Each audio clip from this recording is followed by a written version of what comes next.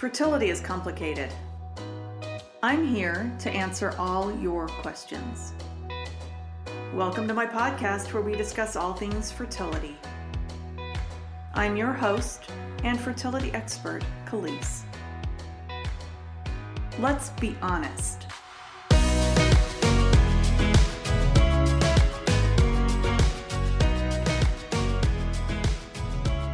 Well, I hope you're happier there. Oh my gosh, it's such a different environment. It's so much more relaxed. Good. It's not,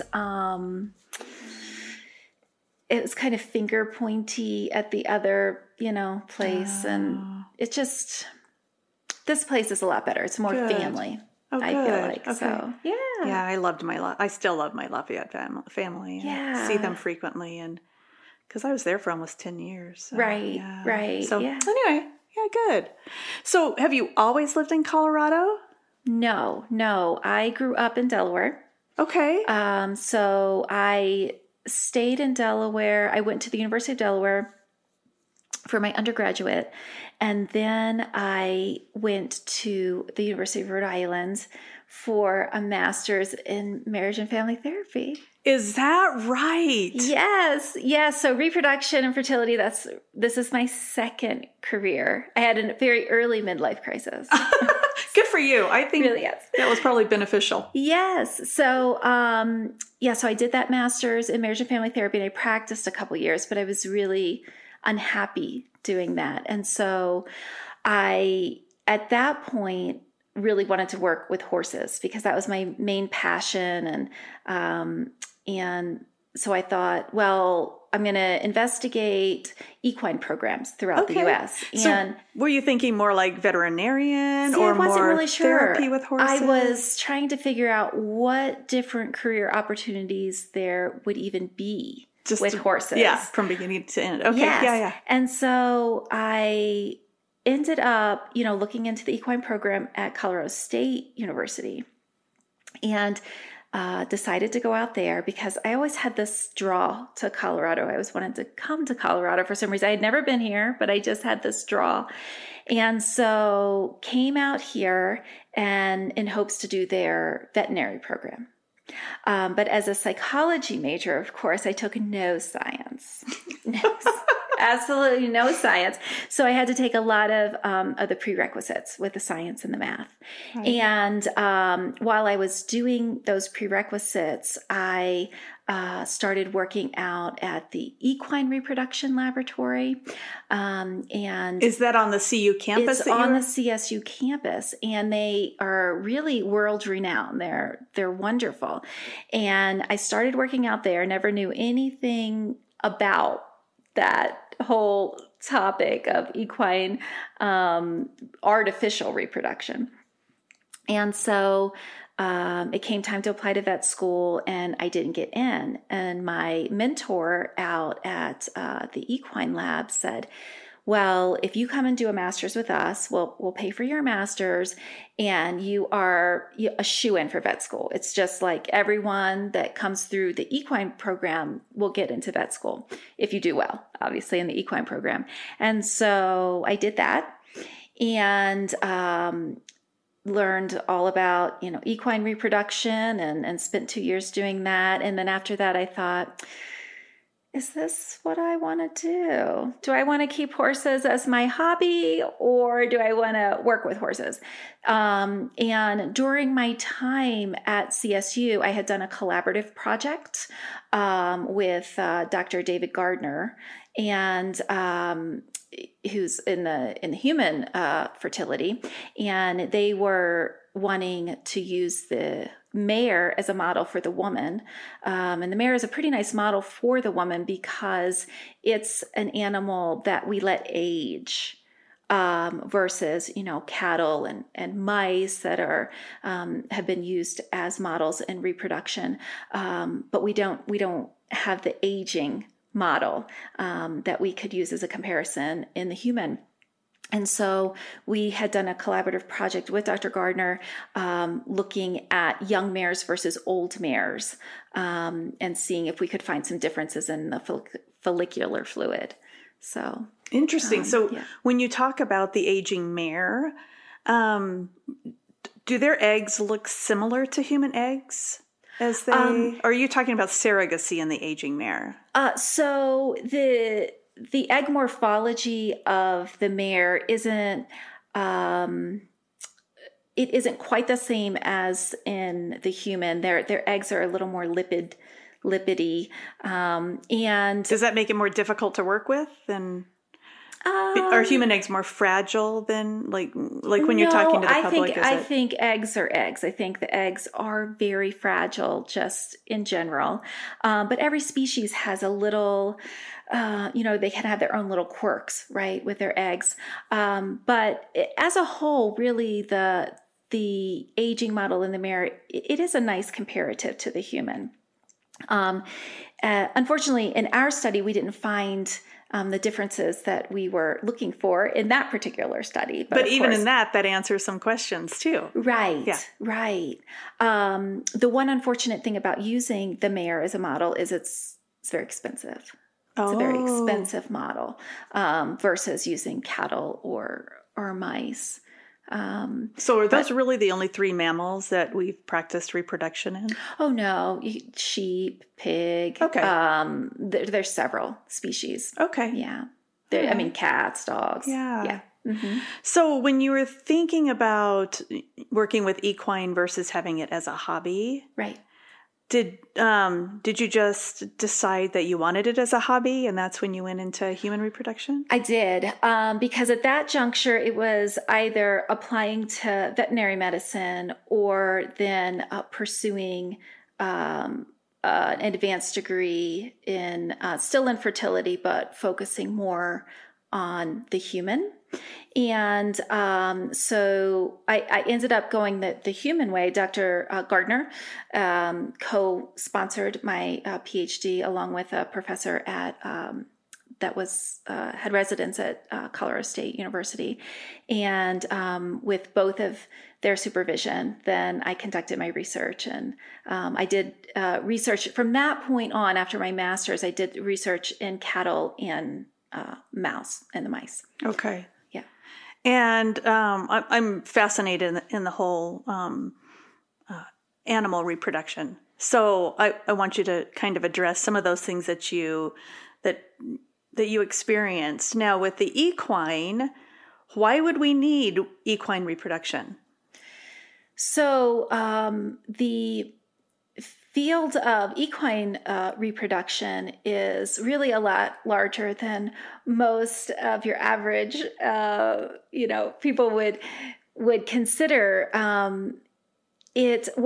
Taking racing, thoroughbreds aside, because all of that has to be natural conception, nothing artificial. Is that right? Racehorses, correct. So racehorses, thoroughbreds. So thoroughbreds. The jockey club will not allow registration of horses, of foals that have not been conceived through live cover. My goodness, I didn't even think about some of the rules and regulations regarding that. Yes, so all the registries are different on what they'll allow.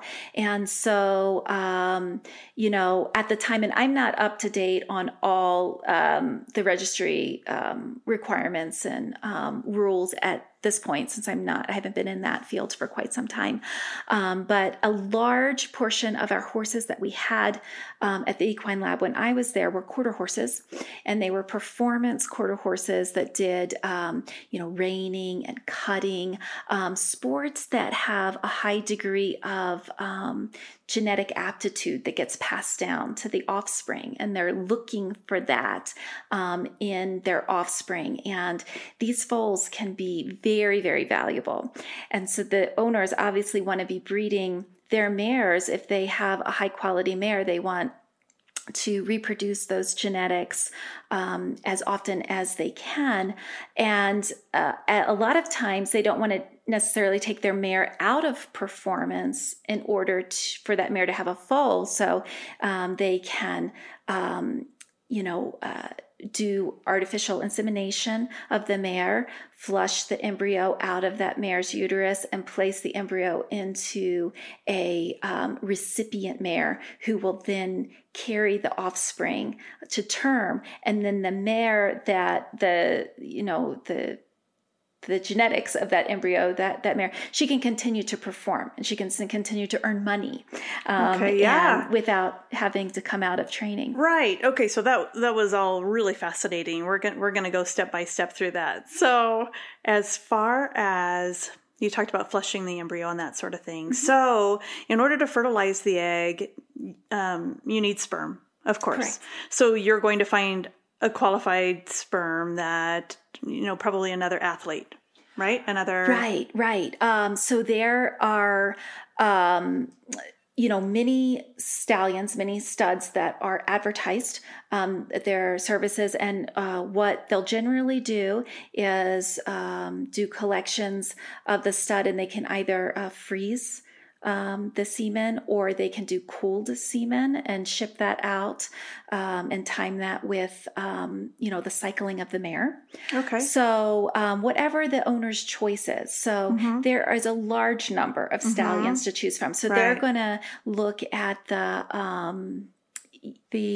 just the lineage of that horse to see what the performances were. Correct. That horse's performance, what they're trying to achieve in their foal, if it's a good match with their mare. So matching those genes. Okay. And so they pick their stallion, and then of course they have their mare. They bring the mare in. At the time they're bringing the mare into the CSU lab, and that mare would then be monitored at that point. So we would be monitoring her for her own ovulation. Sure. And then as her follicle would increase in size, then, we could coordinate with the stallion side, right? So if they were doing a cooled sample for the insemination, then most, different stallions would be on different schedules. So they would collect Monday, Wednesday, Friday, or they would, they would have their own schedule. And so we would time it with that. Right. I'm sure everybody wants to know how you collect semen on a stallion.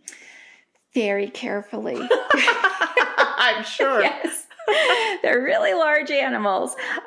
So you have basically a breeding shed, and you can use either a live mare, or you can have basically a dummy mare. Yeah, but sometimes that live mare that's kind of a dangerous situation sometimes with the stallions, correct? Right. So sometimes that's a high risk, and you really don't want to expose the mare. Yeah. So, if you're using basically a mare that's a dummy, you would still have a live mare in there. We call it a tease mare, a mare that's in heat. It's like a blow up doll. Yeah. No? Am I wrong?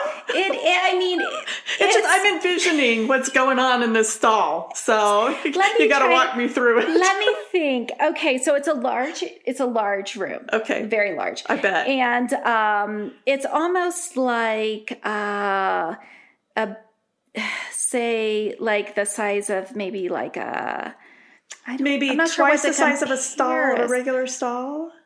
The room? No, I would say, it's bigger than this. Okay. Yeah. Okay. And so the dummy mare is kind of like, say, I just think of like maybe a balance beam, but that's like really wide. Right. So he can mount it. It's got to be large enough that he can mount and keep his balance. So it's stabilized and he can mount this, but you also have to have a live mare in there that's kind of protected, that's in a sort of a separate area, but she's a mare that's in heat. So he smells a scent. Correct. Okay. Yep. So he's, getting excited with the live mare that's in there, and then you bring the stud over to the dummy mare. He mounts the dummy mare, and then you have, it's called an artificial vagina, or an AV, and it's basically just a tube that is filled with hot water. And really? Yeah. And then so then it is like a rubber inside, a rubber protective coating inside that you sort of fill with gel, and then you place his penis into the artificial vagina, and then he ejaculates, and then the semen runs. You keep it tilted, and then the semen runs down into the collection cup. Okay, so there's just a big collection cup. At the bottom of the... Okay. Yeah. Mm-hmm. And then is that semen analyzed like it is in humans? Like it's spun down, you look for live sperm, you separate it out? Exactly. Okay. So you do your counts, and and your volumes and counts, and then you separate it into different portions, because you can inseminate more than one mare off of one ejaculate. Yeah. So you want to maximize the amount of breeding that you can get off of each ejaculate. Right. And so if you're cooling it, then you prepare it at that time. And then if you're freezing it, there you can get mini frozen specimens off of a single ejaculate. Right. So do you have an andrologist there at the time, or is it just like, this is the stud's owner that takes care of this? So is there somebody qualified there? Exactly. So there were different departments, and I'm sure most places function like this that work with horses. So we had a department that specifically did semen prep and analysis, and then we had embryo transfer department, and I was in the oocyte departments where we collected eggs and did the more invasive like IVF procedures with. Right. Yeah. So I had always heard of this basically inhumane way of collecting semen from cattle, and they may still do this, but they use a prod, an electric prod that's actually inserted into the anal cavity, and they actually send electrical stimuli to the prostate, and then it's an immediate ejaculation. That's what I had always heard of. And is that not used anymore? So I have never been involved with a procedure like that. With horses, it sounds horrid. Yeah, exactly. With horses, it's done, with you can either, again, use the live mare, and then you would still place the stud's penis into the artificial vagina, or you can use the dummy mare. I like that way much better than the electrical probing. And so do the stallions. I bet. They like it, yeah. They like it. They think they've actually done something. Most of the stallions, you can train pretty readily to do that. They become, that's what they're used to. That's like what machines, they think. Really. They come in, they know exactly what to do when they get into the breeding shed, and some are more well mannered than others, but they do learn that fairly quickly. Yeah, it sounds so typically male. No, I'm kidding. So let's move over to the mare side. So if you're stimulating her ovaries, she's a high-performing mare, and you want to get more than one egg, like we do in human retrievals. Is it the same process? Is it gonadotropins? Is it all of these things to grow those follicles? Or do you just wait till she ovulates, you do ultrasounds, and then you inseminate? Right. When, again, the field has changed a bit since I was in there. And I know that there were some super ovulation protocols that had been tried at that time as well. But what we did was we did a single. We let the mare ovulate or grow her own follicle the way that she normally would. We did use HCG once the follicle got to a particular size, and then we would retrieve that one egg. Okay. That one and the egg. HCG, human chorionic gonadotropin, that's actually what releases the egg. That makes her ovulate, correct? Correct. And then that's when we would do the retrieval, or we would do a timed artificial insemination. So depend on which program the mare was in. So mares that were younger, had better fertility, could be in the embryo transfer program, where we would watch her own follicle develop and then artificially inseminate her and let conception happen inside of her, but then flush the resulting embryo out about day 7 after insemination. Okay. After ovulation. And then we place that embryo into another mare. If the mares were older or they had fertility issues, then they would graduate into the oocyte transfer program. And that's where we would, again, let their follicle mature and grow, and then trigger them with HCG. But instead of inseminating them, we would go in and flush out that, aspirate egg. Before implantation happens. Right. Mm-hmm. So before that follicle ovulates, we would go in and do an egg retrieval. Okay. And is that similar to humans? Yes, it's the identical anesthesia, process. You go through the vaginal wall, you find the fallopian tube. Right. So you go, find the ovaries. You do go through the vaginal wall, and then you aspirate the egg out of the follicle. The mare has a light anesthesia. They're standing. They're not down. Okay. And the process is pretty quick. And so you recover the egg, and then we would then culture the egg overnight. So we would usually do that procedure in the afternoon, recover the egg, put that egg into an appropriate media in the incubator overnight, and then transfer that egg into a recipient mare the next day.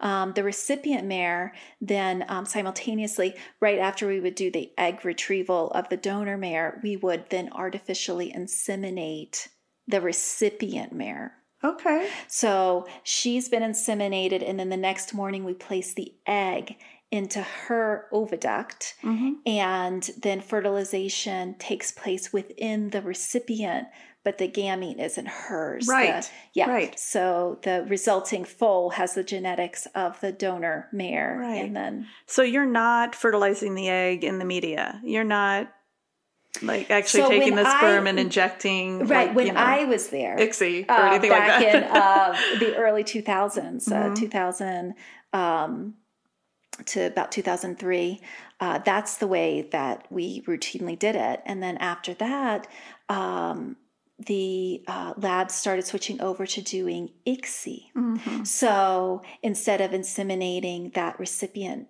mare, we would take the sperm sample that the owner had requested that we use, and we would place a single sperm into the egg. And then they started culturing for longer and longer periods. And now, instead of doing a surgical transfer, because with oocyte transfer, you had to surgically place the egg within the oviduct. You had to make an incision in the flank of the mare and expose the ovary and then place the egg in. Now with ICSI, we create the embryo outside of the body, culture it in the incubator, and then when the embryo is a blastocyst, transfer it back into the uterus of the mare, just like we would with the embryo transfer program. Right. And so there's no surgery required for that. Yeah, which sounded extremely invasive versus placing the egg in and then, inseminating. Right, because the surrogate. It also very much limits the number of times that you can use your recipient mare herd, right? Because you really could only do a surgery on either, one on each side, because then you develop scar tissue and it is much harder to expose the oviduct. Yeah. So you mentioned ICSI. Can you, we're very good at acronyms. Yes. Our listeners may not be, they may not know what ICSI is. Can you talk to that? So ICSI is intracytoplasmic sperm injection. And it's when we place a single modal, hopefully morphologically normal appearing sperm. We place that sperm into a mature oocyte, a mature egg, and hope to achieve fertilization through that process, as opposed to the process of fertilization where you do co-culture of your eggs and your sperm in the same dish and let them co-incubate for 15 to 17 hours. This eliminates that process. We, as the embryologists, are physically placing the sperm in the egg. One of the mares that we had, we didn't get a foal from her when I was there. I think they had gotten a foal before I got there, but she was really, I can't remember how old she was old, and the owners just wanted another foal from her, but her foals were worth about $500,000. Wow. Yeah. So, there's strong incentive. There is. Yes. Yeah. Yes.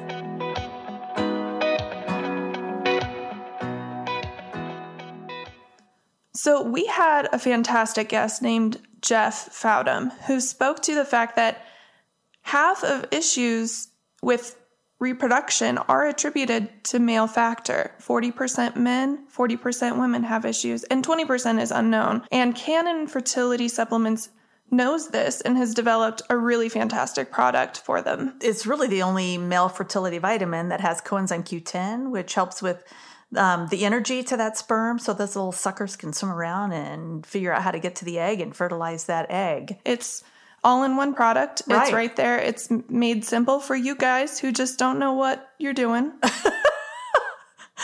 Not putting the blame anywhere, but the women will tell you how to take it. So you can order male vitamins at canoncollc.com.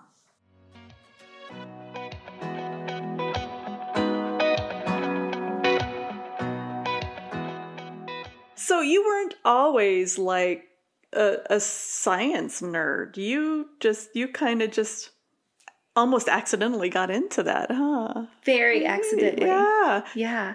And I wonder sometimes that most people accidentally get into this field and a lot of fields, just kind of by taking a few different turns in your path, you stumble upon something that you didn't even know was an opportunity. So it was kind of a circuitous path that led me to fertility. Right.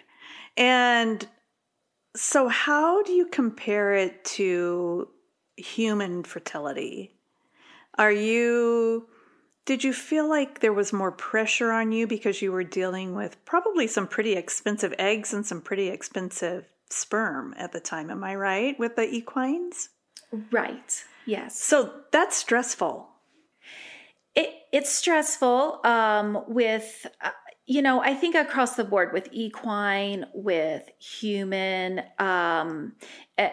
people have asked me that a lot, doing the transition from an animal model to a human model is, were you scared? If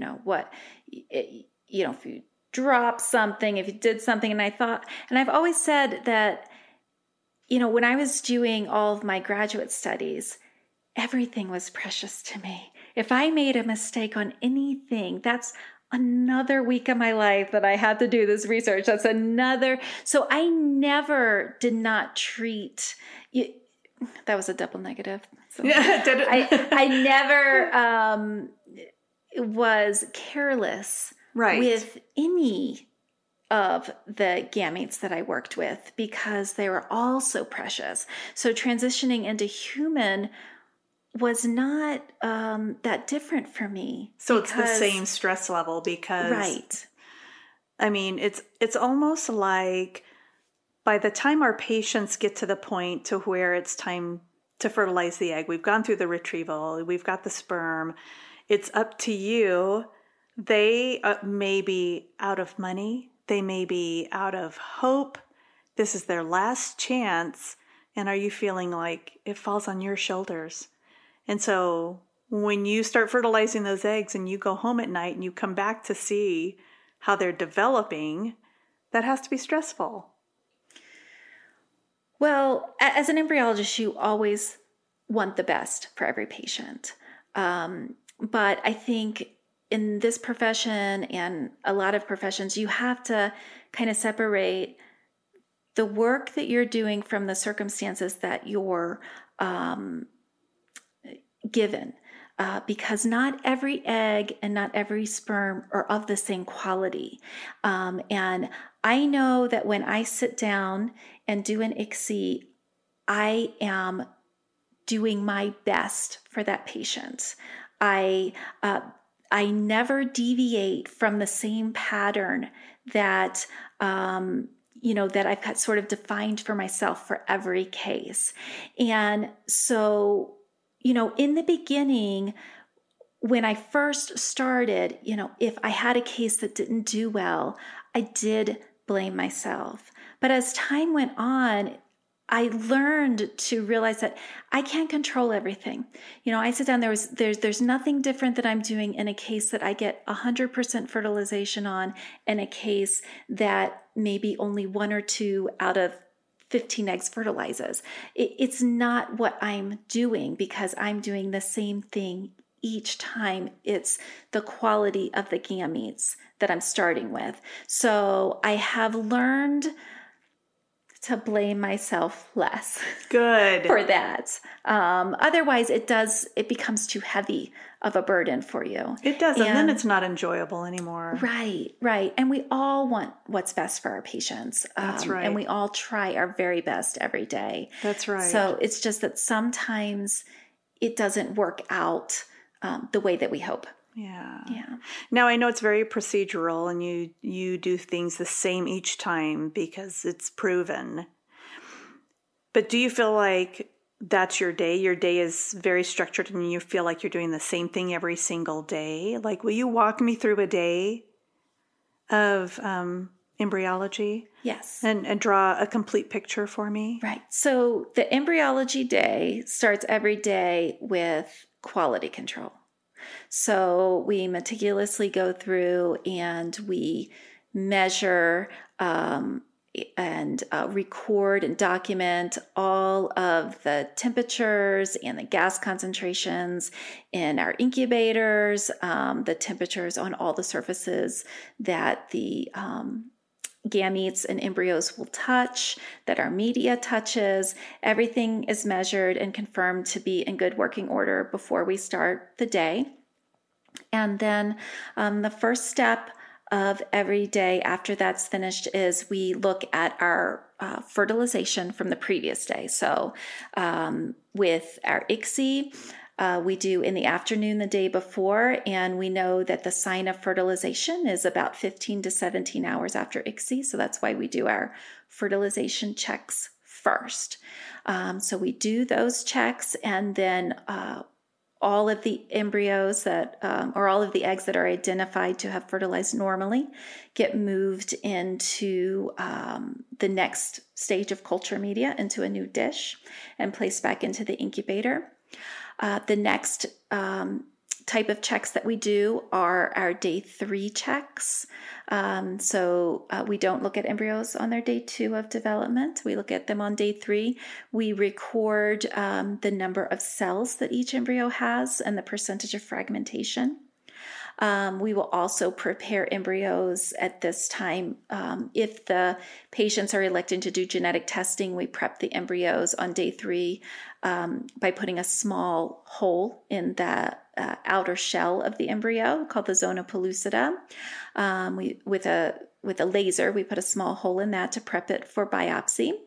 And then we place the embryos at that time into stage 2 of culture media from egg retrieval to day 3. The embryos have a certain metabolic requirements, and we know then from day 3 to day 5 that those requirements change. So then we place them into a media that satisfies those metabolic needs. So then they get put back in the incubator after that. Then the next checks that we do are our day 5, day 6, and possibly day 7 embryo checks, where we're looking for blastocyst development. And when we have high quality blastocysts develop, we're either biopsying them or freezing them without testing, without the biopsy. We could also do a fresh transfer on embryos at this stage as well. Okay. So you mentioned fragmentation. Mm-hmm. Are you talking about like a breakdown that you don't want to see, or are you talking about something that you want to see? So when the cells of the embryo divide, they can divide very cleanly, so that when you look at the embryo, you just see the circles that are that of the cells. And then sometimes when they divide, they are extruding portions that they have no intention of incorporating into the embryo. And they just look like little blebs off of the cells. And so the higher percentage of fragmentation that we see in an embryo is associated with a poorer quality embryo. Right. Okay, good. I know that you can sometimes see oocytes.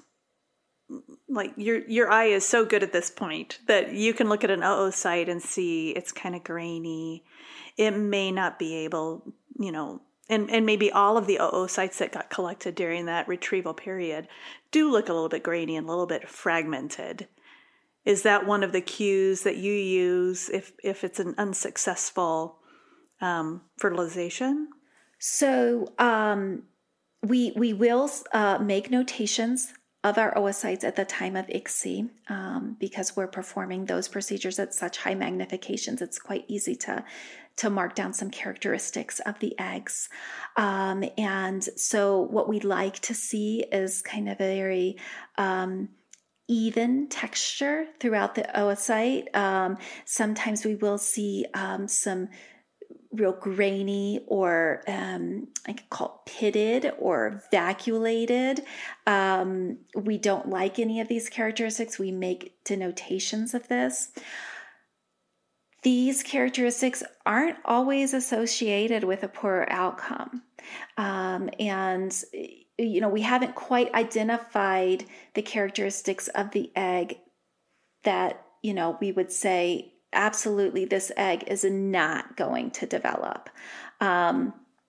So that, people have tried to kind of find that sort of needle in the haystack, like, well, what can we look for just with our eyes that could lead us to a predictive value at the end? But we haven't really seen that with the egg.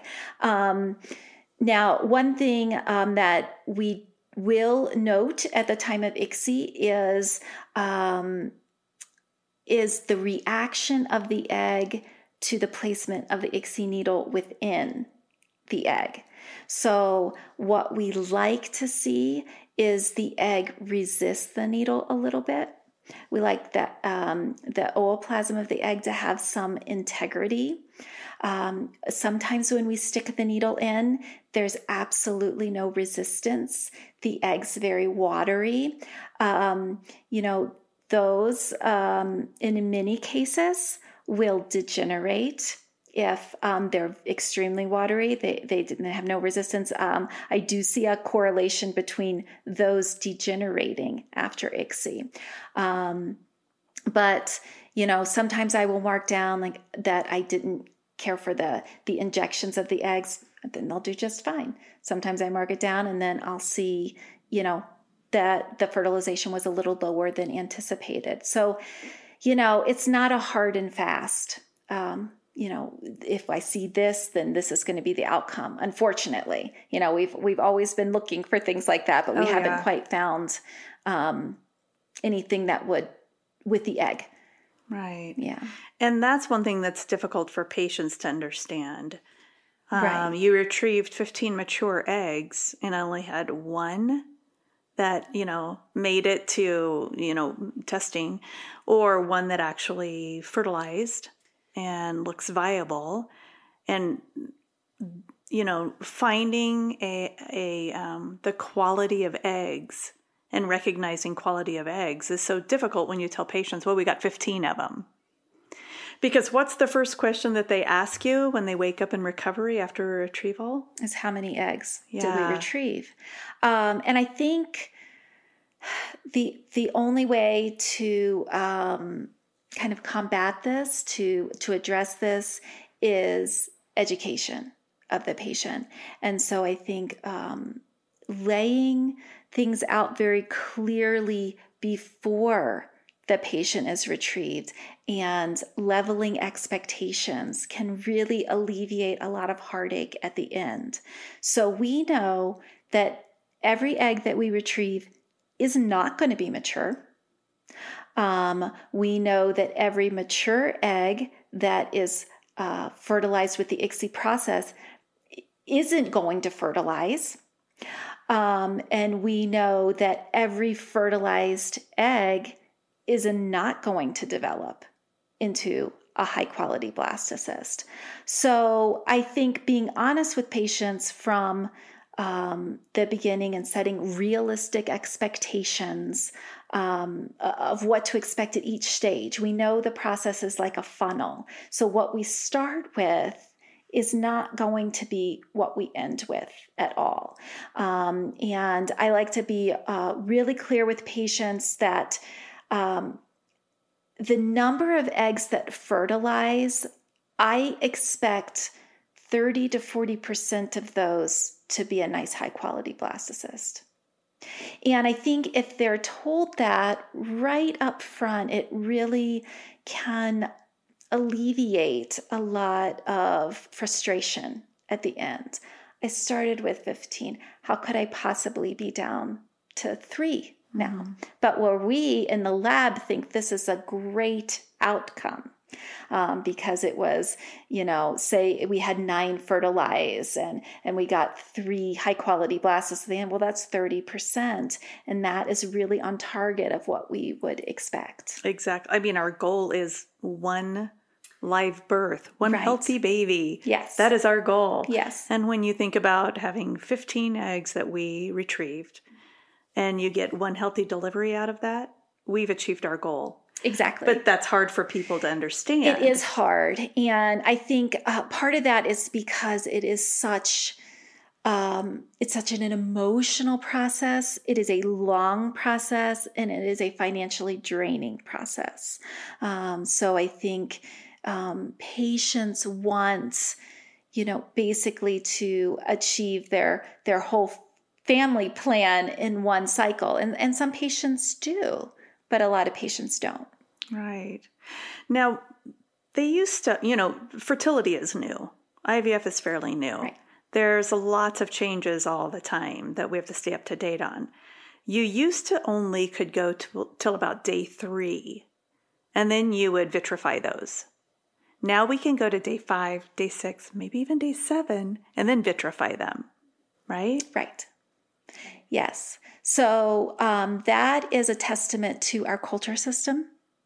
And how it has developed over time, and the media that we use, the environment that the embryos are in, allows the embryos to develop at a higher rate in the lab versus, years and years ago, we just didn't have the appropriate environment to sustain the embryo growth all the way out to blastocyst stage. So that's why we were doing transfers on day 3 and freezing on day 3 rather than growing them out.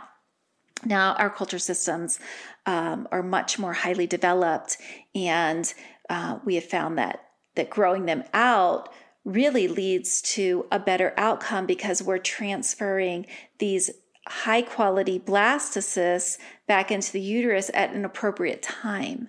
So when we were doing a day 3 transfer, in the body in vivo, a day 3 embryo is not in the uterus yet. It's still in the fallopian tube. So the environment in the fallopian tube is different than the environment in the uterus. And so with the blastocyst transfer, we're, more mimicking what we would see in vivo. Yeah. Okay. So I know a lot of couples go to several different clinics sometimes, and they have frozen embryos at a completely separate clinic. And now they're coming to a new clinic and they want to transfer those embryos. Say they weren't even tested. Say they didn't have PGD or PGS, anything like that. How do you accept embryos into an embryology lab and keep all of the other embryos safe? Well, most labs in terms of receiving embryos are going to have specific requirements. So the embryos to be received obviously have had to, undergo the egg and sperm donor, be it a couple or if it was actually donor gametes, has to go through a series of testing.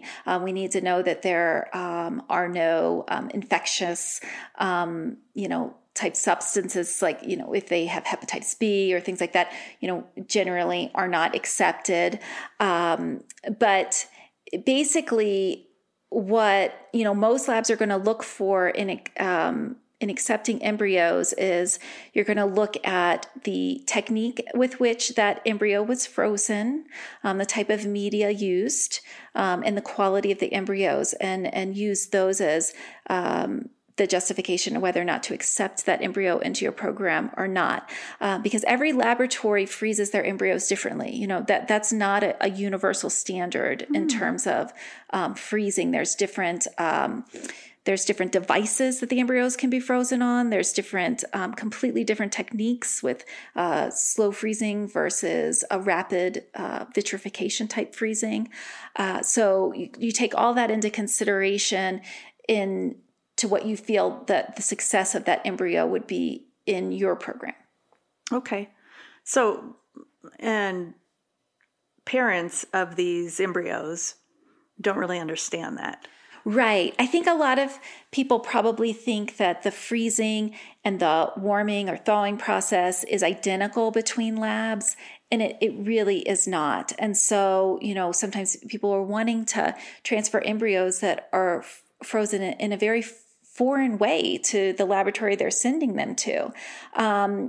You know, in my opinion, I think you have the best outcome keeping your embryos at the lab that they were created in, because it's that laboratory that has the best understanding of the way that they froze the embryos and the way their procedure of warming. Saying that, of course, you know, people do transfer their embryos because they've moved across the country or, you know, for a variety of reasons, they'll transfer embryos to another clinic. And we do have success with them. But, you know, there is some disadvantages of doing that. You know, there can be an impact of, you know, just the differences in the freezing techniques versus the, you know, freezing and warming techniques of the receiving lab. Yeah. Well, I know that you said just a few minutes ago that you were even sometimes maybe going to day 7. And I didn't realize that you were taking them out that far now. Yes. So if on day 6, you know, the embryos are still developing just a little bit further behind than where they need to be, we'll continue the culture out to day 7 to see if they can catch up. Now, the success rates are lower with day 7, so we see a higher number of embryos come back as genetically abnormal. And then the embryos that come back genetically normal do have a lower implantation rate than the genetically normal embryos that were day 5 or day 6, that got to blastocyst by day 5 or day 6. Mm-hmm. That being said, there are a number of day 7 pregnancies. So, you know, I think that the field is kind of moving towards the day 7 culture. Several clinics do this. And, you know, at this point, there's no harm in doing it. We're just observing them one more day. A lot of times what ends up happening is the embryos will kind of start to degenerate between day 6 and day 7. So that kind of eliminates those. But there are occasions where they will go on and be a nice high quality blastocyst on day 7. So we are doing those biopsies. And if they come back genetically normal, we are transferring them. Is that the farthest you've ever taken it out, was day 7? Yeah. Yes. Okay. Next time I talk to you, it'd be like, we had a day 8. I know. I'll be like, I know that a lot of success in embryology is due to genetic testing. Yes. And then transfer, and then live birth rate. Transfer of, you know, completely viable embryos. So can you talk to the testing a little bit? I want to know how important you think it is to have embryos tested. And then I want you to walk me through how you actually take a sample to test without damaging the embryo. Right. And okay. Yeah. So in terms of the genetic testing, I feel like that is one of the greatest advances that we've seen in this field in terms of catapulting the success rates. And I feel like it's a combination of the genetic testing and the switch to the rapid freeze from the slow freeze, those two in combination, because genetically tested embryos must be frozen because the turnaround time on the genetic results can take up to 2 weeks. So we have to freeze our embryos that we are genetically testing. But I'll touch on the rapid freeze portion of this in a moment. But those 2 weeks of waiting can be just torture for the families. Oh, absolutely. Yeah. Absolutely. And a lot of times it can be quicker, but it depends on the reference lab that you're sending them to and how many patients they have in front of your patient and where they come in line and how many embryos you're sending. Can you still send about 8 at a time? Is that what you're doing? Or so most reference labs will have 8 embryos included in their package price that the patient pays. And then after that, if the patient has above 8 embryos and they wish to test them, there's usually an additional fee per embryo beyond 8. Okay. So some patients will elect to test additional embryos and some just have us freeze those additional embryos without testing. And what are some of the terms that they will hear regarding testing? Some of the acronyms. So there's a variety of acronyms. Most people refer to the genetic testing as CCS, comprehensive chromosome screening, PGD, PGA, There's so many. It becomes a little confusing even for us because it seems almost every couple years we transition to a different acronym that we're using. But basically the underlying message is the same. We are taking a sample of the cells from the blastocyst, a sample of the placental cells from the blastocyst. So you can actually recognize microscopically what's the placenta. Yes. So by the time the embryo has reached an advanced blastocyst, there is a clear differentiation between the cells that will form the baby and the cells that will form part of the placenta. So with the genetic testing, we're very careful to never touch the fetal cell line. We only ever want to take samples from the placental cell line. That's so cool. Yeah. Coolest thing ever. Yes. And really has just resulted in amazing success and success on a much shorter time frame. So if, say, a patient came through and had a cycle and had 5 beautiful blastocysts, before genetic testing, the only way that we would be able to select the embryo for transfer is by the way that embryo looked. That was the only thing that we had to discriminate between the embryos. So of course, as embryologists, you're going to pick the prettiest embryo. Yeah, and it's just by your judgment. Right. And the thing is that really beautiful embryo has just as high of a probability of being abnormal as an embryo that's not quite as pretty. So there's just no way of determining genetics without doing the testing. And so, in this scenario where you had 5 high quality blastocysts, you come in for your transfer, because back before genetic testing, we were doing mostly fresh transfers. Yeah. So of course, we're going to pick the highest quality blastocyst for transfer that day. We transfer that embryo. Well, that embryo happened to be, let's say, one of the ones that was genetically abnormal. So that transfer results in a no pregnancy. Patient comes back. Again, the only selection criteria that we have is the way that embryo looked, the grade of that embryo. So we're going to select the next highest quality for transfer. Say we transfer that embryo, and again, that one was genetically abnormal. So patient comes back a third time, and we pick the next embryo, and let's say that one was genetically normal. So we end up with pregnancy, live birth, but that took 3 transfers. That's a lot of time, a lot of emotion, and a lot of financial strain. And on high the couple. risk Also Yeah. high risk to the uterine cavity. Who knows, if that baby does, she maintains a pregnancy for 17, 18 weeks. Right. And then we find out that it's, not a viable pregnancy. Right. You risk that uterus. So some of the genetic abnormalities can result in, initial pregnancy and a late term loss. So, by doing the genetic testing up front, we have these 5 embryos at the end of our cycle. We do the genetic testing.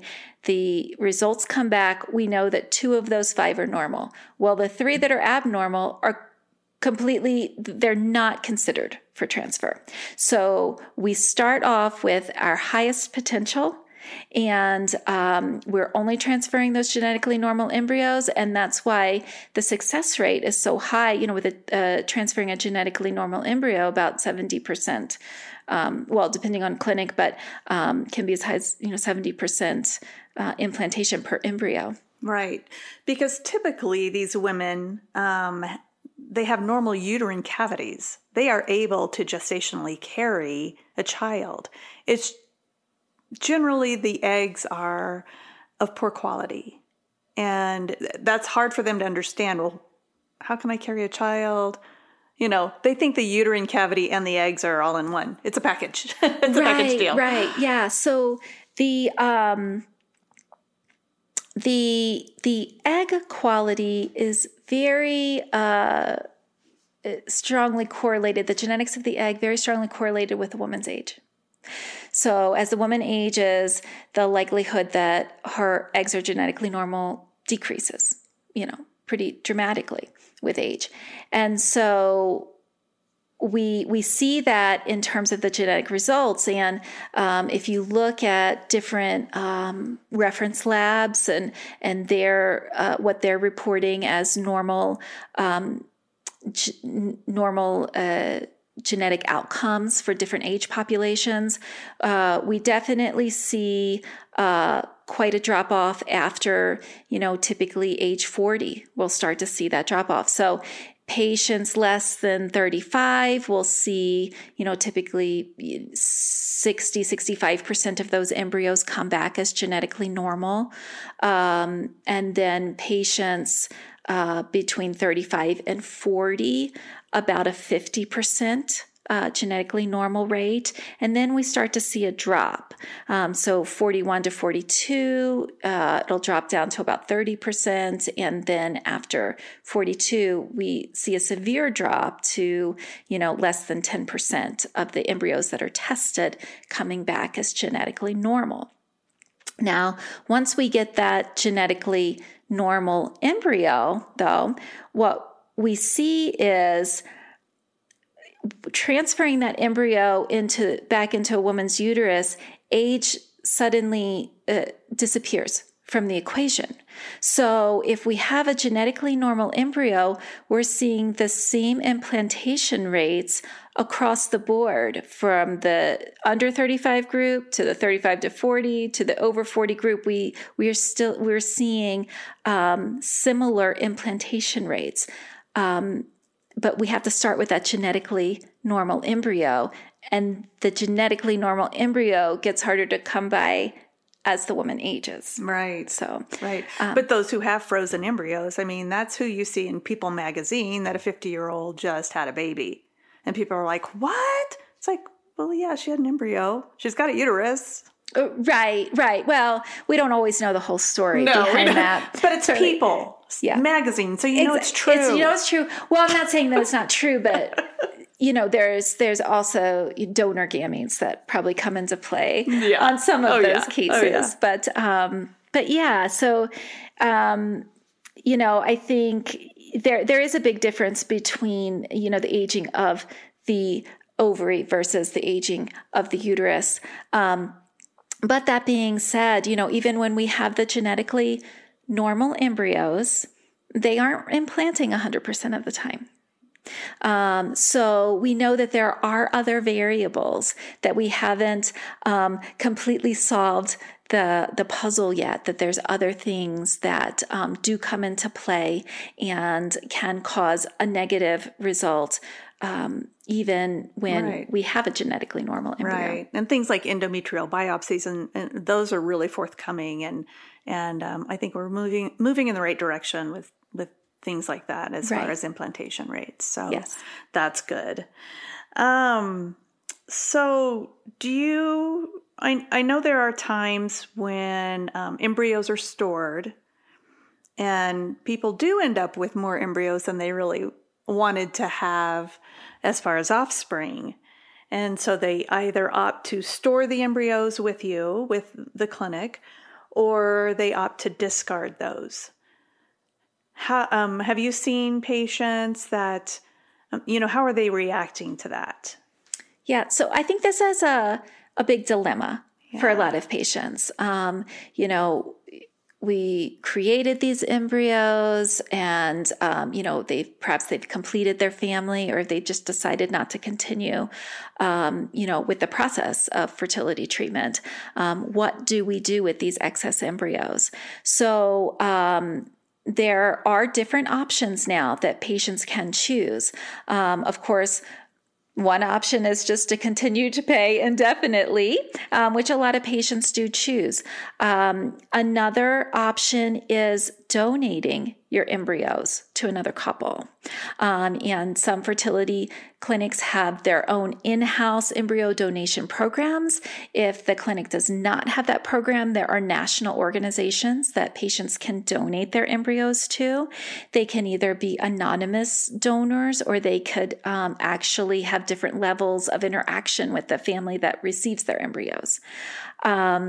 And then, of course, patients can choose to discard their embryos, or they can choose to donate them to research. Yeah. Those that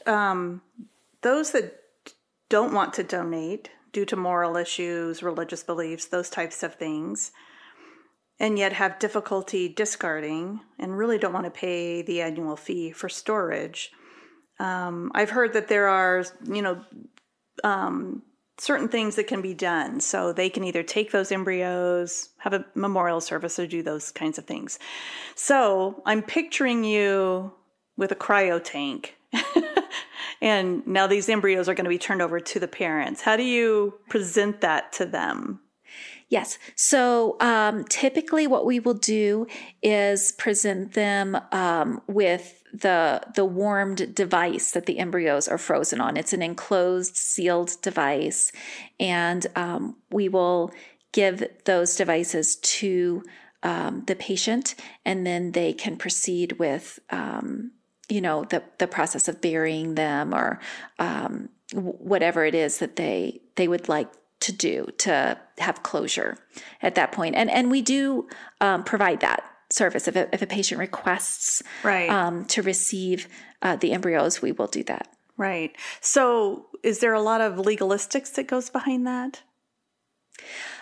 No, there's not. In terms of just handing the embryos. No, they are just signing consents, notarized consents, and make arrangements to stop by and pick the embryos up. Now, every clinic may be different on what their procedures are for that. Right. So I kind of wanted to, like I said, I picture you, I kind of picture Jurassic Park, like the the embryos are in the little, little test tube and that sort of thing. So I know you have to thaw those before you transfer them into the uterine cavity. What is that process like? So it's a really quick process, actually. Yes. So the embryos are removed from typically embryos are going to be stored under liquid nitrogen, or they're going to be stored in vapors. And the embryos are removed from the vessels that they're stored in, and then placed into a bath of nitrogen to actually perform the warm-in. And basically, you're just taking the device rapidly out of the nitrogen and placing it immediately into your warming solution. So it's just a rapid movement of your hand from directly from the liquid nitrogen into your warming media. And once that starts, typically most protocols are anywhere from 10 to 15 minutes for the total warming time. So she's already prepped. She's in the room. She's prepped. She's ready for this transfer. Because you don't want to be like, well, she hasn't checked in yet, and I've got that embryo thawing. Right. So we typically, what you'll do is warm the embryos first thing in the morning. Okay. So confirmation has already been established with the patient that, yes, they're coming in. The consents have been signed. We have the procedure time scheduled, usually mid-morning, early afternoon. So we're going to warm those embryos first thing. And we warm them, takes about 10 to 15 minutes. And then we place the warmed embryos into the incubator and let them recover a bit from the warming process. So when you freeze an embryo, you are basically removing all the water from that embryo, and they shrivel up kind of like a raisin would. Removing the water from it. And when you warm the embryo, you are allowing that water to come back in. So the embryo needs a little time for that exchange to happen, where the water comes back in and it re-expands to its original shape. So we'll let the embryos recover for a couple hours in the incubator prior to transferring. And then we have an accurate more measure of how that embryo survived. So when we warm an embryo, we're going to say, we're going to look at cell survival, and then we're going to look at re-expansion. So the cell survival is basically a done deal. So if 80% of the cells survive, that's black and white, 80% survived. Re-expansion is different. That is a process that happens over time. So maybe initially when you warmed it, there is very slight re-expansion, but then a couple hours later, we'll see either moderate to full re-expansion. And the embryos oftentimes will look like they've never even been frozen. Wow. So, yeah. Have there ever been like worst case scenarios where you get a call from the parents, we were in a car accident, we're not going to make it in, the embryo is frozen, or the embryo has thawed. Mm-hmm. Can you then refreeze embryos and it be safe? Yes, you can refreeze them. Every process that you do with an embryo is a little bit of a trauma, if you will. They're very fragile. Yes. So, we can freeze them and warm them and refreeze them and warm them again. And most embryos will tolerate that pretty well. Some embryos will not. Yeah, it's still a risk. Yeah. So in the event that something like that happened, we certainly could refreeze that embryo. And then also there are cases where, say, the patient who had, when we were talking before about the excess number of embryos, like if they had more than 8 embryos initially, and they decided they were only going to biopsy 8 and freeze the other embryos untested, say we didn't get enough embryos that came back normal and they want to test the others, we can warm those, biopsy them, refreeze them, and then get the genetic results on them and then do a subsequent transfer. So, but I think it's good for patients to keep in mind though that every procedure, it can be a little traumatic. It's not without an effect on the embryo, but most of these procedures are very well tolerated. Yeah. Do you remember ever having an occasion that was an emergency like I just mentioned, with someone being in an accident or something? No, I've never had a experience like that. Good. Yeah, I mean, typically, this is the priority in someone's life. So unless, an event like that happens, where it was an unforeseen accident on their way in, typically people don't not show up for an embryo transfer. Oh, did I miss that date? True. Now, as far as the clinic goes, there's protocols for storage. And I know that, everyone has seen the report of the one clinic that lost about 4,000 embryos because one of the nitrogen tanks was defective. And all of those embryos, they arrested, of course. So can you talk to me a little bit about how they're stored and how patients can feel safe about that? Yes. So at most clinics, you are going to store, there's a couple methods that you can store your embryos in. You can, like I said before, you can store them under liquid nitrogen, or you can store them in liquid nitrogen vapors. It is a requirement if you are certified under CAP, the College of American Pathologists, that you alarm all of your tanks. So each tank that is containing all of these frozen samples has a temperature probe on the tank, and if there's any temperature fluctuation, then the probes are attached to alarms, and the alarms are attached to phone trees. So personnel are notified immediately.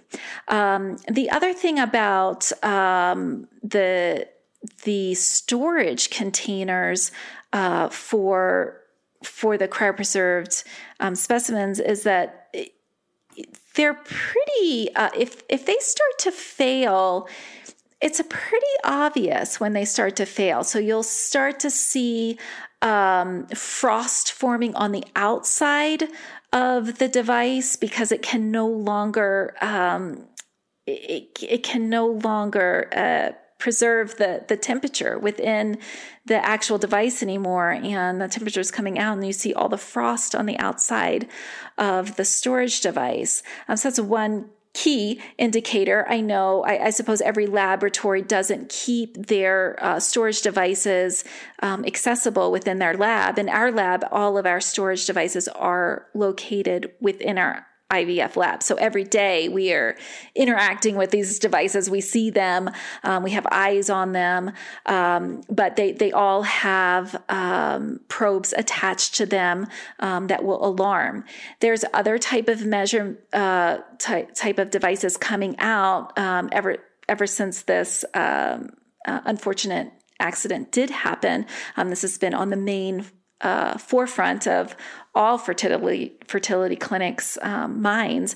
And so there are different types of security measures. Some types of measures would be putting your actual cryo storage device on a scale. And so you're looking then at the weight of the device, and then if the liquid nitrogen is decreasing within that, then the weight would change, and that would notify you. So there's all different types of ways to ensure that a tragedy like that doesn't happen.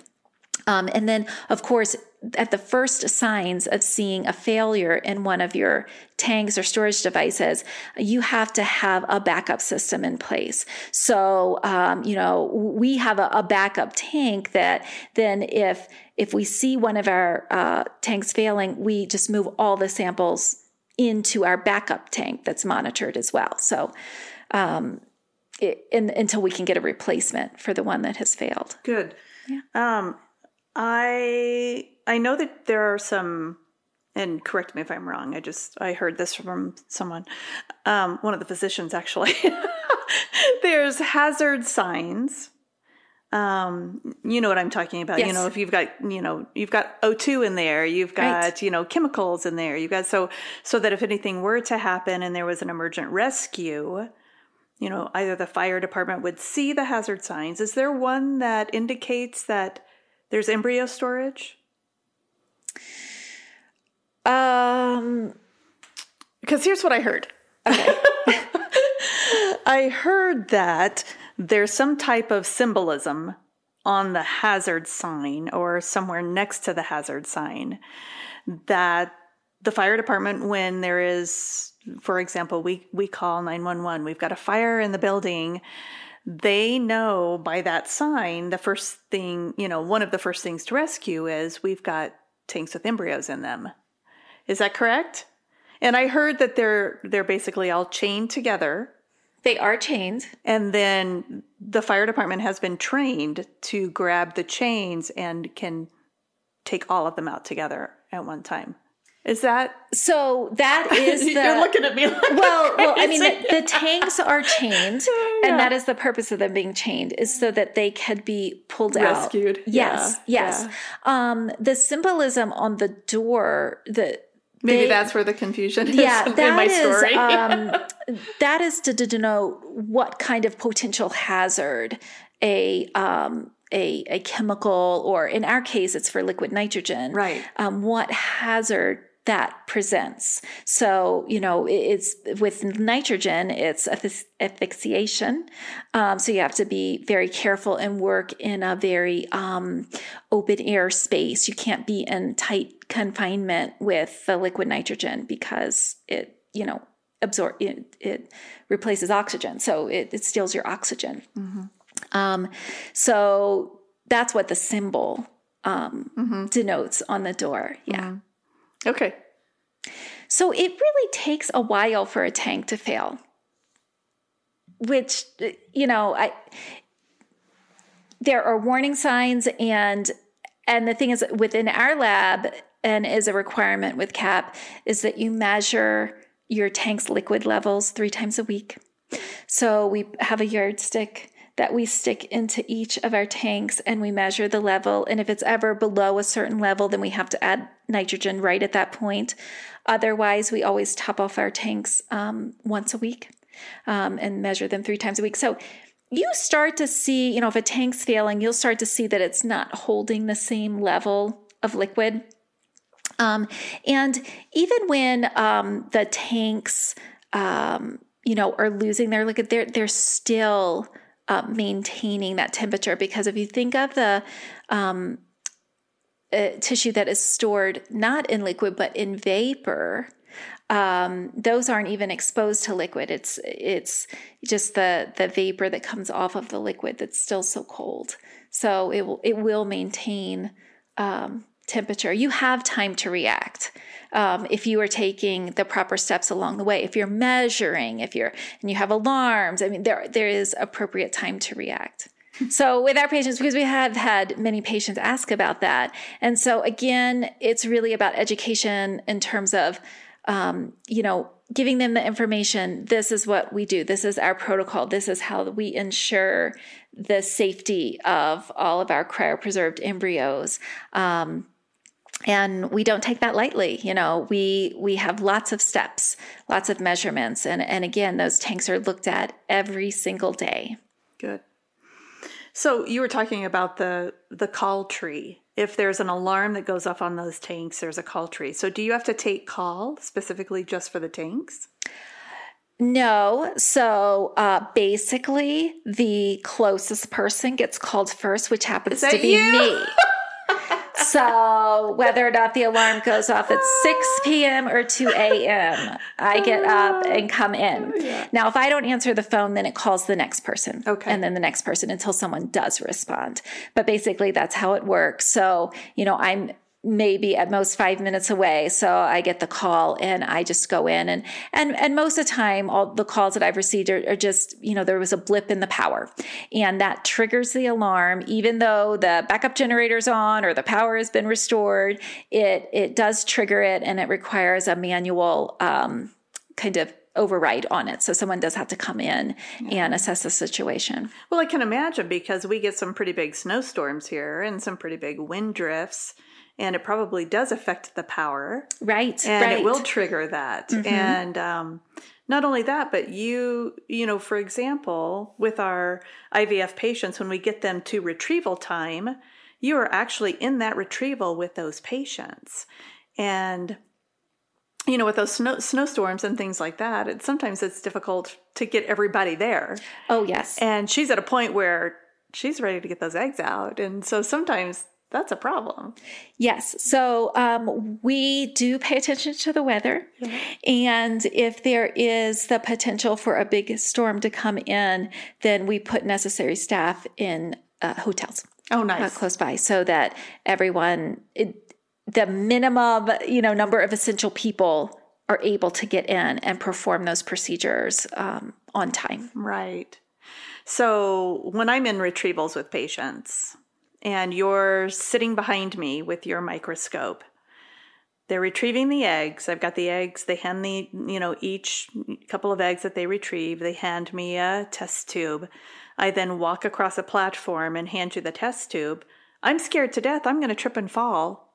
Or in our handoff, like, bad handoff. Yeah. Do you think about that too? Or is it just me? Well, I think it's always in the back of your mind. And I think paranoia makes a very good embryologist and nurse as well, I'm sure. So, it is always there, but we're trained. We think about it, but it doesn't happen. That's right. It doesn't. Yeah. I'm very conscious when I'm making sure that your hand is completely wrapped around that tube before I let go and turn around and go back. Yeah. So that's true. So the oocytes at that time, they're very identifiable in your microscope because you're letting us know, I see 2 eggs in this tube. Yes. I see an egg in this tube. And we're keeping count as you're going along looking at these. So it's very identifiable, is it? Yes. In some cases, it's even identifiable macroscopically before we even look in the microscope. And that's because at this point, the eggs, the oocytes, are surrounded by thousands of other cells called cumulus cells. And so that makes a mass. It's a kind of a clear mass. And the tubes, as you know, often contain some blood. And so we'll see a clear mass in this dish of bloody fluid. It's pretty easy to identify. Sometimes you can't see it microscopically, but usually when we pour the fluid in, we'll see a suspicious spot and we'll go right to that to verify that it is indeed an oocyte. And that's when we're notifying the physician and nurses that we have found one. Right. And then that patient goes to recovery. And then once they start waking up and they're a little bit more alert, you'll come in and you'll talk to them. Yes. Yes. So we're going to let them know how many oocytes that have been retrieved. And at that time in our clinic, we will assess maturity immediately following the retrieval. So we can let patients know at that time how many of those eggs are mature. So say we recovered 10 eggs, we already know that 8 of those are mature. So for sure, we're going to be doing ICSI on those 8. So when they leave, they have a better idea of where, kind of where they're standing. Right. And I know you also call the family at certain points in times of development. Yes. So we will call the following morning after we have done our fertilization check. So we'll call them and let them know how many of those mature eggs from the retrieval were fertilized normally and how many embryos then that we're culturing out to day 5 and day 6 or possibly day 7 of development. So they get that phone call, and we'll do that first thing in the morning because we know everyone is very anxious to get that phone call. So usually we try to call between about 8 and 9 a.m. And I think most clinics will probably, fall into that same range. Yeah. And then you'll call them again at day... So we typically won't call again until day 5 of development. Okay. Occasionally we'll call on day 3 if the patient has a very low number of embryos and they just want an update because it's too anxiety provoking to wait until that day 5 phone call. It used to be that we would routinely do day 3 phone calls, but that really changed, when we switched from doing fresh transfers to CCS or frozen transfers and things like that, because originally there would be a decision to be made on day 3. Right? So you would be deciding, are we going to hold this patient to day 5 and day 6 and do a transfer at the blastocyst stage, or are we questioning the quality of the embryos and we're going to do a day 3 transfer? So once we really moved away from that model of fresh transfers, we eliminated the day 3 phone call because it's not always predictive of the outcome, and it can oftentimes cause some anxiety. And again, there's no decision to be made. So unless there is a case where none of the embryos divided, not hearing from an embryologist on day 3 is probably a good thing. No news is good news on day 3. That's hard to tell them. No news is good news, because they're like, is the phone going to ring? Right. On day 3? Right. Yeah. So, that is hard. But, initially I feel like when we made the transition, not doing day 3 phone calls and pushing out to day 5, there was some resistance with patients.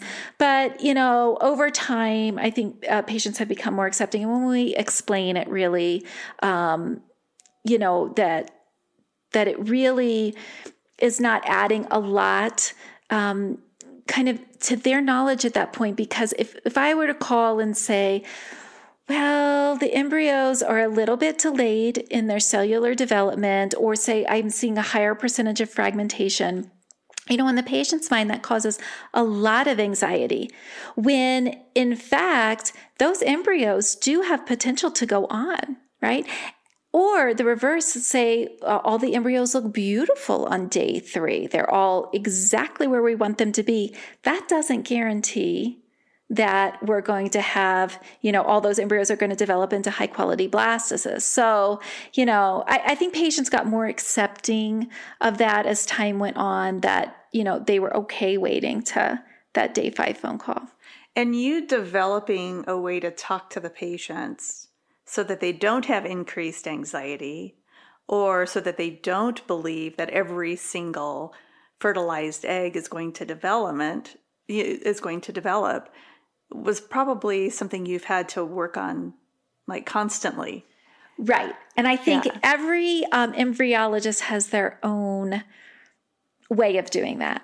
And I know that mine has definitely evolved over the years. I'll incorporate some things and get rid of some things that I feel like, maybe that's not the best way to phrase something, or, judging by people's reactions. You evolve as a professional and start to understand what makes people feel the most comfortable. You want to be honest, and I am honest with patients. Mm-hmm. I try to be very clear, even though I know it's not necessarily what they want to hear. But I think that the more honest that I can be right from the beginning, the less devastating it might be in the end. Right. So, I do try to be very honest, but I try to be very sensitive about how I phrase things. And that's a really hard... It's a balancing act. Yeah. That's very hard. That's where my marriage and family degree came in. That's right. It's all coming together now. Now, I know that you probably have to work pretty closely with andrology also. So as she's in retrieval, either there's donor sperm available or there's someone collecting sperm. Right. And do you actually communicate with andrology, or do they just bring you the tube and say, sperm looks good, there's very low motility in this? Do they go ahead and analyze it? Well, every center can be different on this. So some centers will have a separate andrology laboratory that will go ahead and prep the sperm up for ICSI. And then some centers in the embryology lab itself, they process their own sperm. So then the embryologists are the ones that are preparing their own sperm for ICSI. So there isn't a lot of analysis that's done on the day of retrieval. So with the sperm analysis, that's typically done on a day 3 workup, or earlier, in their treatment plan to see what the parameters of the sperm are. On the day of retrieval, the only thing that we're really concerned with is there sperm? Is it moving? And, how low of number we might be talking about. So if we know that the sperm is really bad, say it has very, very low motility, or there are hardly any sperm present, then we're probably going to start that case a little bit earlier than we would typically start our ICSI to give us time to find sperm. Because there have been cases where it takes, a couple hours to find the sperm. Wow. So during this whole time, the eggs are aging. There's a magic window that you want to inseminate your eggs in. So you don't want the eggs to age too long while you're looking for sperm. So if you know ahead of time that you have a very difficult case, you can start searching for your sperm earlier and have it prepared so that at the time that the ICSI is supposed to, actually be taking place, you're ready. Right. And those with low motility, low concentration, sometimes we'll go ahead and have them freeze several samples so that we do have some backup. Right. Yeah. Yes. So we can always utilize those samples if we have to. We prefer fresh. Right. But if we have to, we'll then dip into some of the frozen samples to see if we can increase the numbers or increase, those that are motile that we were able to use for ICSI. Right. Now, unlike the stalls for the equine, we do not have mounting, facilitations for that. So correct. The attitude of the husbands per se that have to go into collection when their spouse is in surgery is not an easy thing to do. Right. And, I've seen several things from them walking out and saying, I can't do this. This is not happening today. And then you end up having to freeze the eggs and then him collect at another time, correct? Right. So, there can be a variety of things that happen. It is a high pressure situation, right? And everyone reacts differently to it. By and large, the vast majority of the time, it is a non-issue. The husbands are able to produce a sperm specimen without any issue. Sometimes they will require a little extra time or maybe taking a break, or we could give them a home collection cup and they could go home, or if they're traveling to the hotel that they're staying in, and they can collect the sample there and then bring it back. We have a few hours that we can play with between retrieval time and the time that we're doing the ICSI. So we typically do our ICSIs about 4 to 5 hours after the retrieval. So there's some time in there that hopefully creates a little less anxiety for the husband. Right. And that is communicated to them. And I think it does help. But it just seems like a really difficult situation. Yes. Yeah. So proud of those boys. I know. It is a little bit hard for me to be sympathetic to that when I think of everything that the wives go through. You are on spot with that. But I can see how that it would be an uncomfortable situation for them. Yeah. Now, will you just tell me how you actually take the sperm and inject it? Will you paint a picture of that for me? Sure. So when you prep the sperm up, we'll just start from there. So the sample is collected, and our first priority is getting the sperm out of the seminal fluid and getting rid of all of the dead sperm and the debris that's in the ejaculate. So you're running the ejaculate through a density gradient, and you put the density gradient with the ejaculate in a centrifuge, and you spin that. And during that centrifuge process, the good motile sperm will collect at the bottom and pellet up at the bottom, and then the seminal fluid and other debris gets stuck in those layers of the density gradient. So then you take the pellet out of that tube, and then you place it into fresh media, and you'll spin it a couple more times to wash it up, just to get some of that off. And so you're left with basically, hopefully just your motile sperm. I mean, sometimes it just depends on the ejaculate, how clean it preps up. But we then take, after the final wash, we'll have that pellet of sperm, and we'll put it in fresh media, and we do what's called a swim up. So the pellet is placed at the bottom with some media on top, and then over that 4 to 5 hour interval between the time of sperm collection and ICSI, the motile sperm will swim to the top of that media. And so what we'll do in the embryology lab is take just the tiniest sample of that media from the very, very top. So we want the sperm that has swum up to the top, that was strong enough to get up there. So we take that from the top of our sample, and then we will place that into our ICSI dish. Now, our ICSI dish contains multiple drops of the media. And then one of those drops, the drop that we put the sperm in, is a different type of media. It's a really viscous media. And when we put the sperm in there, the sperm slow way down. So we can assess the sperm a lot easier in this media versus it being in, the regular culture media. They just are too fast. So this slows them down. We're able to assess the way that sperm looks. We're looking at the sperm head, the sperm tail, the way the sperm is moving. Is it moving in a progressively forward fashion? Is it just going in a tight circle and never going to get anywhere?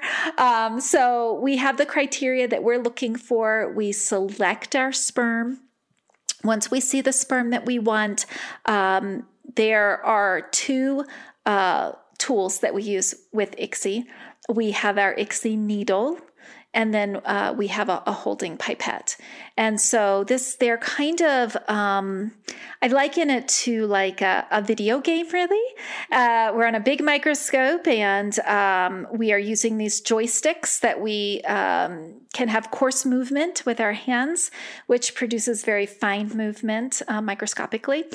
And so when we see the sperm that we want, we will place our ICSI needle down into the media above the sperm that we want, and we will slash the sperm's tail. We will strike the sperm over its tail to immobilize it. So cruel. Yeah, I know.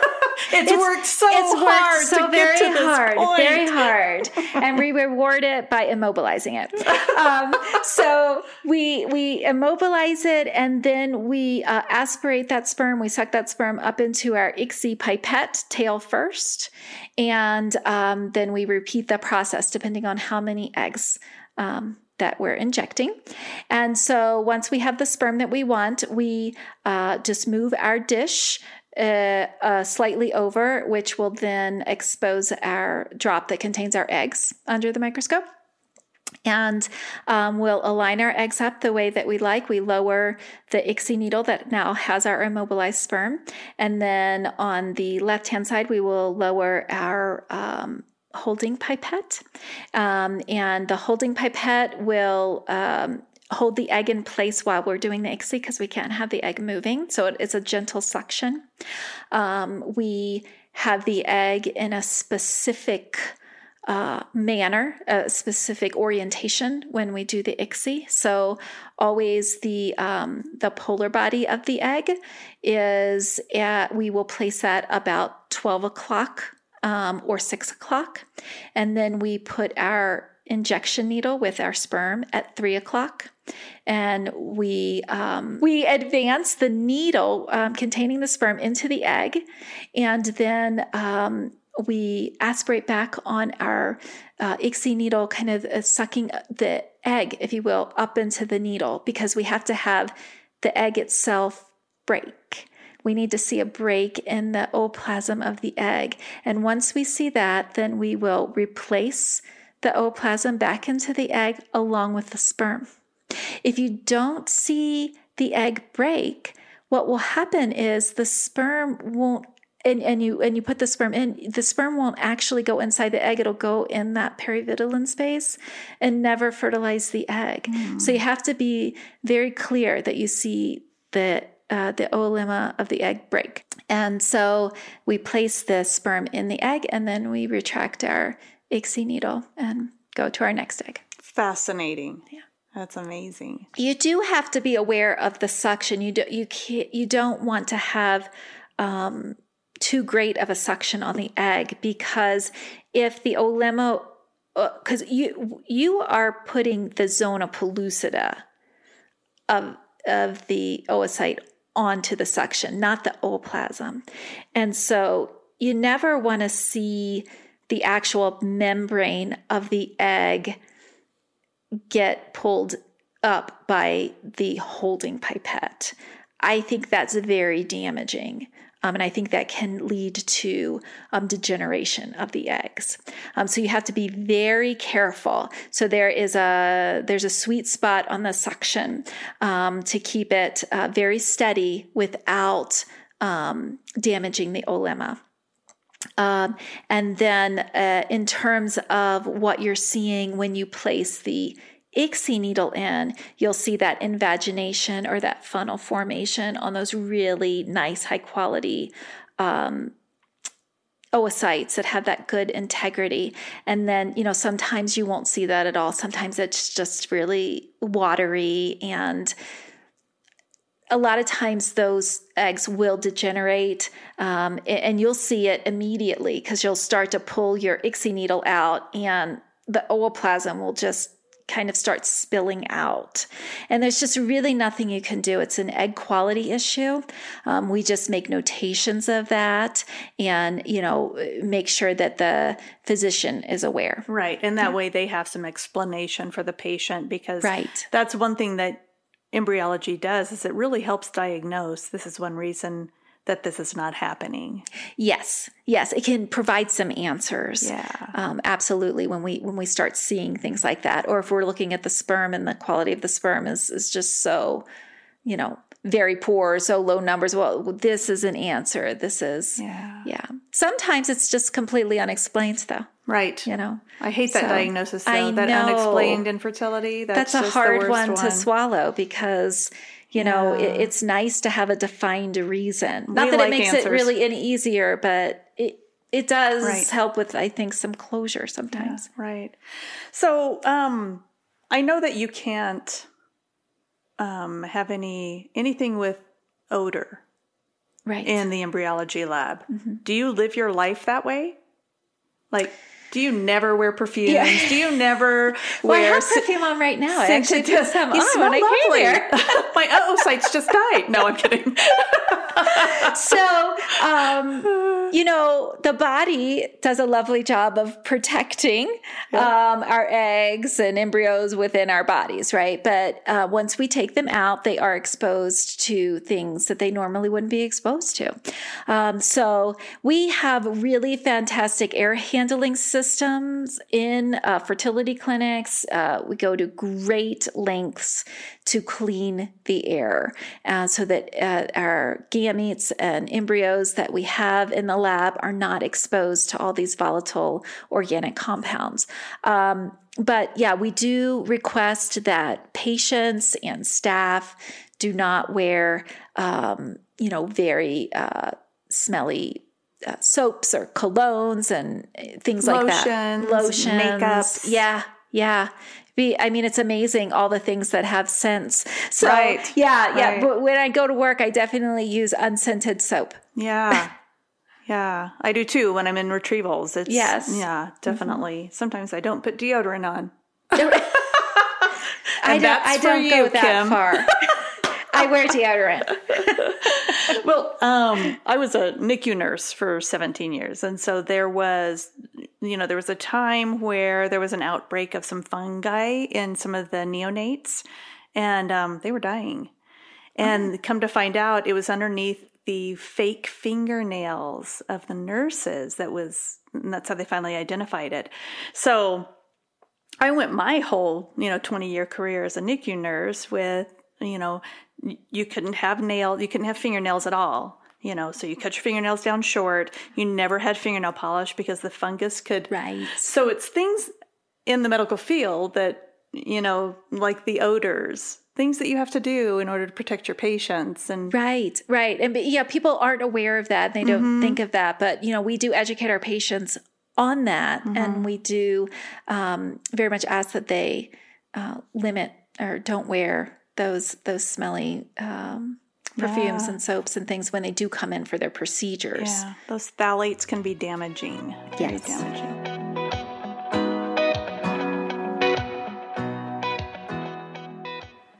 So Canon Fertility Vitamins and Supplements offers a product called NV. That stands for Nutritional Vitamins for Ovarian Health.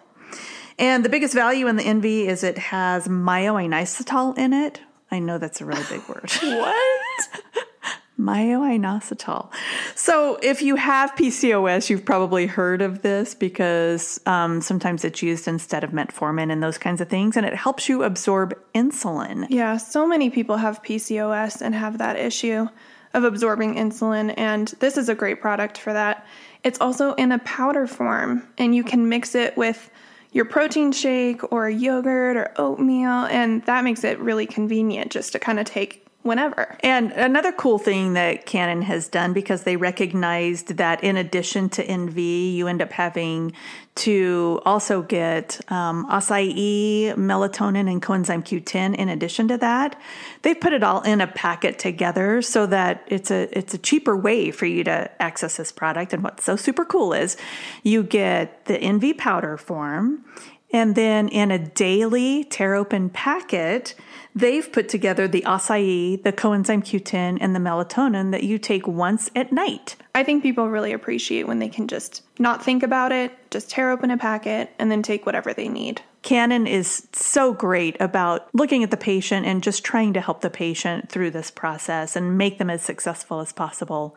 You can order NV or NV Plus on their website at canoncollc.com.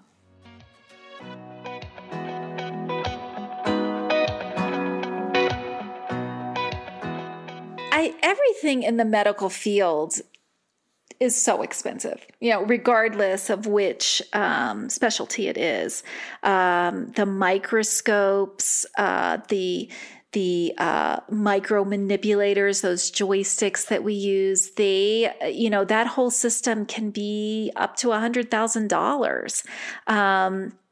And then all the other equipment that is necessary, the incubators and the hoods. Every time we have embryos outside of the incubators and we're working with them, they are in laminar flow hoods. So the airflow in the hoods is pushing out to keep any contaminants from coming in on the stage where the embryos are. All of those things are extremely expensive. They need maintenance every year, preventative maintenance as well as regular maintenance. The incubators, just to keep them running, require specific gases, and it just is a very pricey operation. The needles that we use for ICSI, the actual ICSI needles, the holding pipettes, the needles used for biopsy, very expensive. Each piece is quite expensive. And they're a single use. So that cost adds up. The devices that we freeze embryos on, the media that we use to culture and freeze the embryos is extremely expensive. So the dishes that they're cultured in, all the plasticwares, all the consumables, those costs very much add up. It is a hard thing to overcome, and especially because insurance doesn't really pay for that much. I mean, they'll pay some of the diagnostic ends, but they don't pay as much on the laboratory side. It is a hard thing. I mean, you're not only paying for, all the equipment, you're paying for the personnel too, in the expertise of the personnel at the lab. And, there is just a lot to go into. So I'm not really sure how I would explain it. I think probably by the time they come to me, they don't ask that question anymore. Yeah. As a nurse, one of the discussions I have with them is, and I'm like you, I try to be as honest as possible. And and you're a little more gentle than I am. I'm very direct with my patients, and it's. But what I try to have them observe is, let's take a look at priorities, and maybe that's something you need to think about. And I don't really like to use this explanation, but sometimes it does send a message. How many new cars do you have parked in your driveway? You'll only have that new car that probably cost you about $30,000, at least. Right, at a minimum. And you'll probably only have it for 3 or 4 years, and then you're going to move to a new car. Well, you figured out how to get a loan for that new car. Maybe you could take a look at that and see, and maybe do a little comparison. And sometimes that really works with some of the patients, like, you're so right. Yeah. My family is way more important than my new car, so... we could take a loan on the house, or we could find, maybe talk to grandma and grandpa. They may help us with it, those kinds of things to really kind of balance it out in our, in our very luxurious American life. Yes. I think, definitely putting things into perspective like that, because I guess people, categorize those luxury necessities differently than medical expenses. Especially when it's something that should naturally be happening. Right. Yeah. It's hard. And it's a process. It's like, I think in someone's mind, that's just a process that they have to go through. They have to, it takes a while to accept that, they need this type of assistance when everyone else around them, comes up, I'm pregnant. I'm not sure how that even happened. So hard. Yeah, it's really hard. And you see that all the time. You can't escape it. You're at the grocery store and, you're running into all these people who are pregnant. I mean, you just can't avoid it, or that they have their children. It's just not something that you can really escape. That's right. Our son, who is 9, going on 20, he, my husband and I basically looked at each other and got pregnant with him. So it's like, so this is great. This is easy. Because I was very worried about it being in this field, and I had conceived him late. We got married later than most people. And so I thought, this might be a little bit difficult, but very, very easy. But then when we went to have a second child, we could not conceive. It just wasn't happening. So we did go through IVF, and I did 1 cycle with my own eggs and failed that cycle. And then I used an egg donor, and I was able to get pregnant, but I kept miscarrying. So, it was a choice that I made at that point where I couldn't do it anymore, but it was a journey that I needed to take to get to that point. And I sometimes I still think about it, and I think, maybe we should try it again. But most of the time, I really do have kind of the closure that I needed. We tried, we did everything that we could. It was, and it was a huge financial burden. To do those cycles. So I do understand. I am super empathetic and sympathetic with our patients, because I've been there. I understand. And it's a very difficult process to go through. Yeah. And every center is different. Like some centers allow their employees to go through at no cost, and some don't. And at that time, I was just working for a center that did not actually even allow their employees to go through. So, which, that's fine. That was their rule, and that's okay. So I sought treatment at another center, and then those centers were actually out of state. So then you have the extra cost of traveling and the extra stress there. So I completely understand when patients come in, and I understand there's stress on multiple levels. And I mean, we've done some high-profile embryos. We've done princes and princesses and those kinds of things.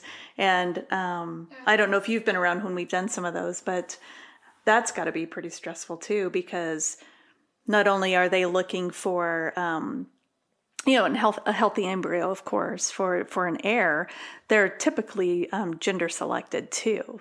They want a male heir. Mm.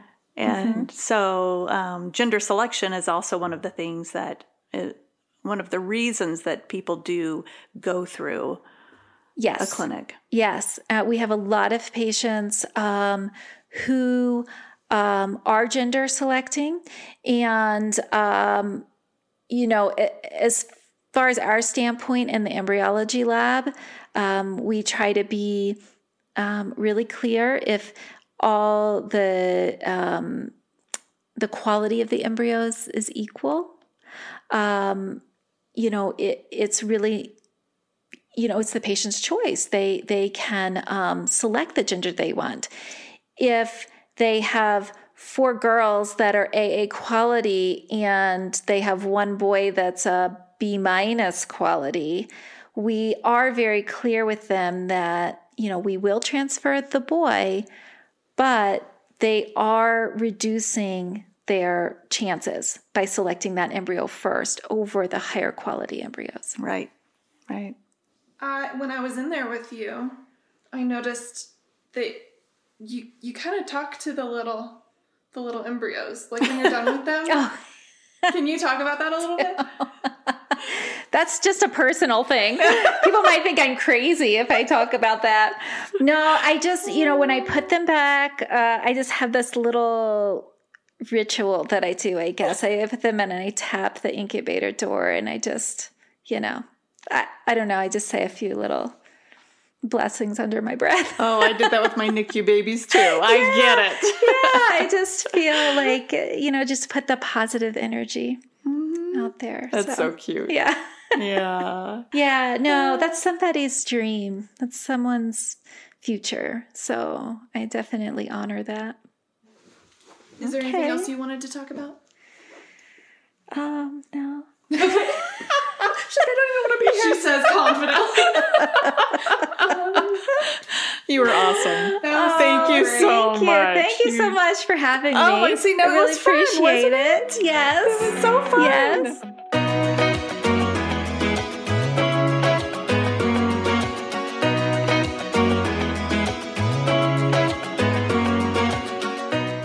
Fertility, Let's Be Honest, is hosted by Calisse Cryer.